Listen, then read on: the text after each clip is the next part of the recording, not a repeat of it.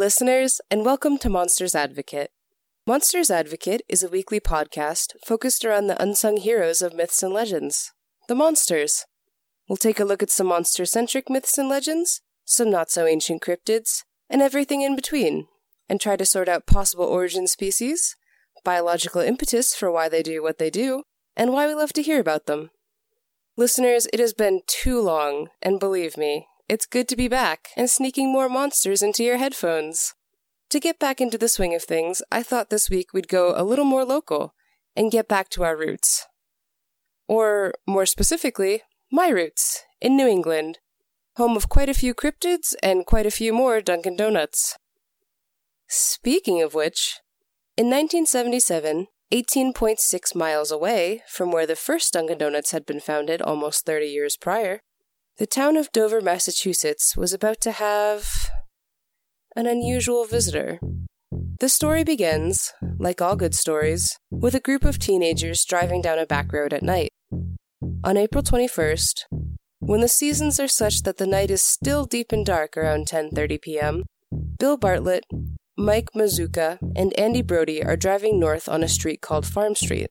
Like all good New England roads, running parallel to the road is a low, crumbling stone wall, a relic of Puritan farmers.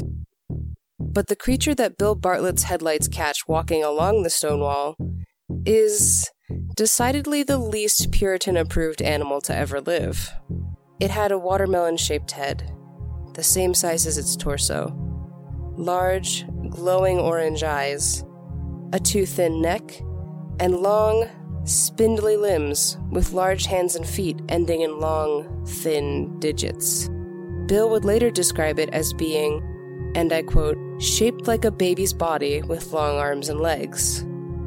Which, if that description doesn't unsettle you, you probably aren't thinking about it hard enough.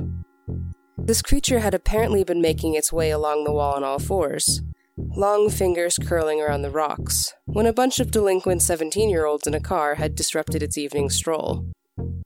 The best and most credible detail about this first sighting is, in my opinion, that Bill's passengers, Mike and Andy, didn't even see the creature.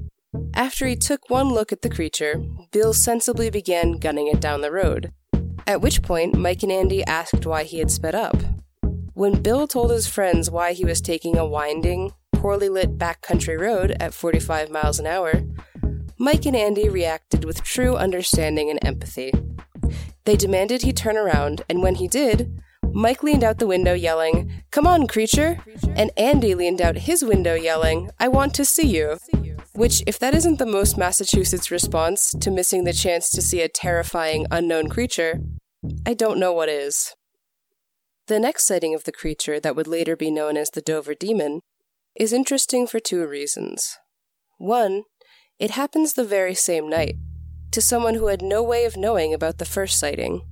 And two, the way this next teenager encounters the creature is incredibly unsettling. Around midnight on April 21st, John Baxter leaves his girlfriend Kathy Cronin's house at the south end of Miller Hill Road. Because this is the 70s, the 15-year-old has quite a way to walk in the dark by himself to get home. So after about a half hour of walking, John is only a mile closer to home when he sees a figure walking in his direction. Because the figure is shorter, and because apparently John has never seen a horror movie, he assumes it's one of his acquaintances, MG, who lives on the street.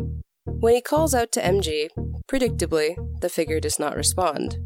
John decides it's still a good idea to keep approaching this figure shrouded in darkness on this poorly lit street at midnight until the figure stops walking forward.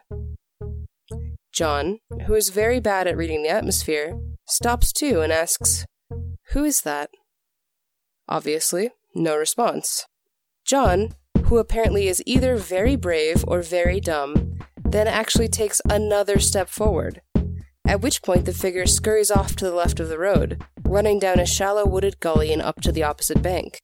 Perhaps not so incredibly, John actually decides to chase the figure down into the gully, and he makes it about halfway across before he actually realizes what he's doing and gets a good look at the creature standing 30 feet away. Its feet are molded around the top of a rock, and it's standing upright, its figure 8-shaped head staring right at John. waiting for what he'll do next. John then makes his only sensible decision all night and backs carefully up the slope, walking, and I quote, very fast, down the road on the intersection of Farm Street, where a couple passing by in a car pick him up and drive him back home. John goes to school the next day and tells the whole story to his close friend William Tainter, and around midnight the next night, the least credible and last sighting takes place.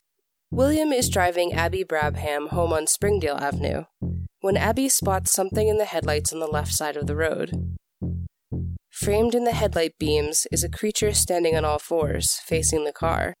Its body is described as thin and monkey-like, with a large oblong head and glowing green eyes. It's described as hairless, like the Bill Bartlett sighting before it, and described as having tan or beige skin. Will only gets a glimpse of the creature before it's out of sight, and this glimpse is the last sighting of the Dover Demon since. So, what are we to make of this creature? At first blush, its anatomy is highly suggestive of another creature often seen in North America, the Grey. We'll go into more detail on Greys in a future episode, but a Grey is essentially the quintessential big-headed, large-eyed alien creature that people see after UFO sightings, and the star of the movie Paul. The reason I won't spend much time on this idea is that Greys are almost always only seen when a UFO sighting has occurred, and no one in Dover or the surrounding towns reported seeing anything unusual in the skies those nights. So, maybe it's something natural, a normal animal with an unfortunate appearance caused by disease. After all you have to do is Google shaved bear to know that, under the right condition, even familiar animals become strange and unnatural. Seriously, Google shaved bears. At the time the reports started to surface, some police officers even suggested that maybe, because the creature was described as 3.5 to 4 feet tall with spindly limbs, it was just an ugly baby moose. Though personally, the possibility of a bipedal moose with spindly fingers on the end of its limbs sounds much more terrifying. One thing that we probably could expect in a natural creature is the glowing orange and green eyes. Dr. Jessica Lynch Alfaro, who appears in the Lost Tapes episode on the Dover Demon, patiently explains that many nocturnal or semi-nocturnal animals have eye shine when light is directed at their eyes at night, thanks to a special membrane in their eye called the tapetum lucidum. If you've ever gotten up in the middle of the night and been jump-scared by the sudden appearance of your dog or cat's glowing eyes, this is an excellent example of what the Dover Demon's eyes might have looked like. And the eye shine going from orange to green is also not unusual, as different sources of light may cause an animal's eyes to reflect back different colors. What about the melon head, though? Well, a melon-shaped head is likewise not an immediate disqualifier in whether an animal is real or not. Animal heads come in all shapes and sizes, and there are several animals that are actually famous for having unusually bulbous heads, such as beluga whales, oranda goldfish, and chihuahuas. Now, we can probably safely assume that the Dover Demon is not a beluga whale. Probably. Likewise, it's also probably not a goldfish. Well, a chihuahua? Closer, but chihuahuas are not generally known for especially long limbs, or being 3.5 to 4 feet tall. You could argue maybe that it's an ugly deer with hydrocephaly, a condition where additional fluid around the brain can cause the head to become bulbous. But again, what about those creepy long fingers? Well, I think I have a few more creatures that may provide an explanation. But New England natives are not going to like it. Mostly because, if I'm correct, not only is the Dover Demon also a New England native, but they have many more friends. Our first suspect is the melonheads, a creature found in Michigan, Ohio, and Connecticut, though I suspect their origin is originally Connecticut. Described as small humanoids with bulbous heads that live in the woods, the melonhead is a somewhat more modern creature with a very unfortunate backstory. In Connecticut, there are two variations on how melonheads came to be. In version 1 of the myth, Fairfield County was the location of an asylum for the criminally insane that burned down in the fall of 1960. The fire resulted in the death of all staff and most of the patients. However, 10 to 20 inmates were unaccounted for, and the legend goes that they survived the fire, escaping into the woods. The legend further states that the Melonheads' appearance is a result of them having to resort to cannibalism in order to survive the harsh winters of the region, and due to inbreeding, which in turn caused them to develop hydrocephalus. In version 2, the Melonheads are descendants of a colonial-era family from Shelton Trumbull, who were banished after being accused of witchcraft. To survive, the family fled into the woods. As with the first version of this legend, this variation attributes the appearance of the Melonheads to inbreeding. In both versions, though, the Melonheads patrol secluded roads running through their wooded territories, and prey upon anyone who wanders these roads at night. This prowling coincides nicely with the Dover Demon's apparent affinity for roads, and the hydrocephalus fits nicely with the melon-shaped head. New England is a small area, so it's also not really a stretch that some Melonheads might have taken to wandering into Massachusetts to establish new territory. This creature, at its core though, is an incredibly sad explanation, and if we believe the 1960 Fire version, 17 years is definitely not enough time for that level of inbreeding mutation from the basic human shape. Maybe though there's nothing wrong with the Dover Demon, and that's just how the creature looks.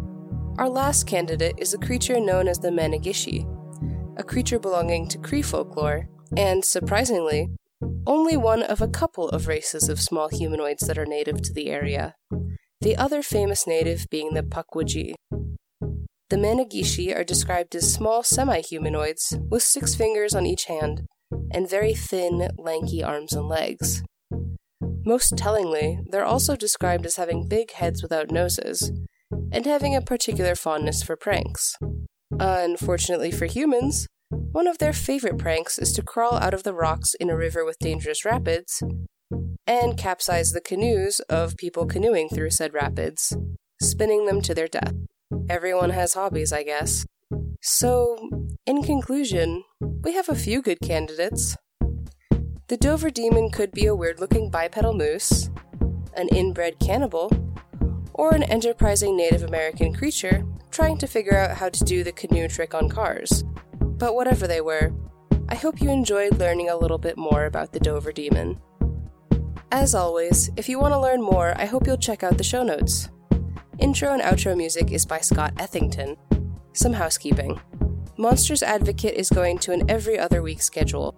I know that's kind of a bummer, but don't be sad. I'm hoping with the new format I can give you longer episodes every other week, and also maybe some improved audio quality. Finally, if you like what you heard, please rate and review on iTunes, or consider donating to our Patreon. Every little bit helps, and more support means I'm more motivated to do the best job I can to bring you more monsters. Thank you for listening, and remember, anyone can be a monster.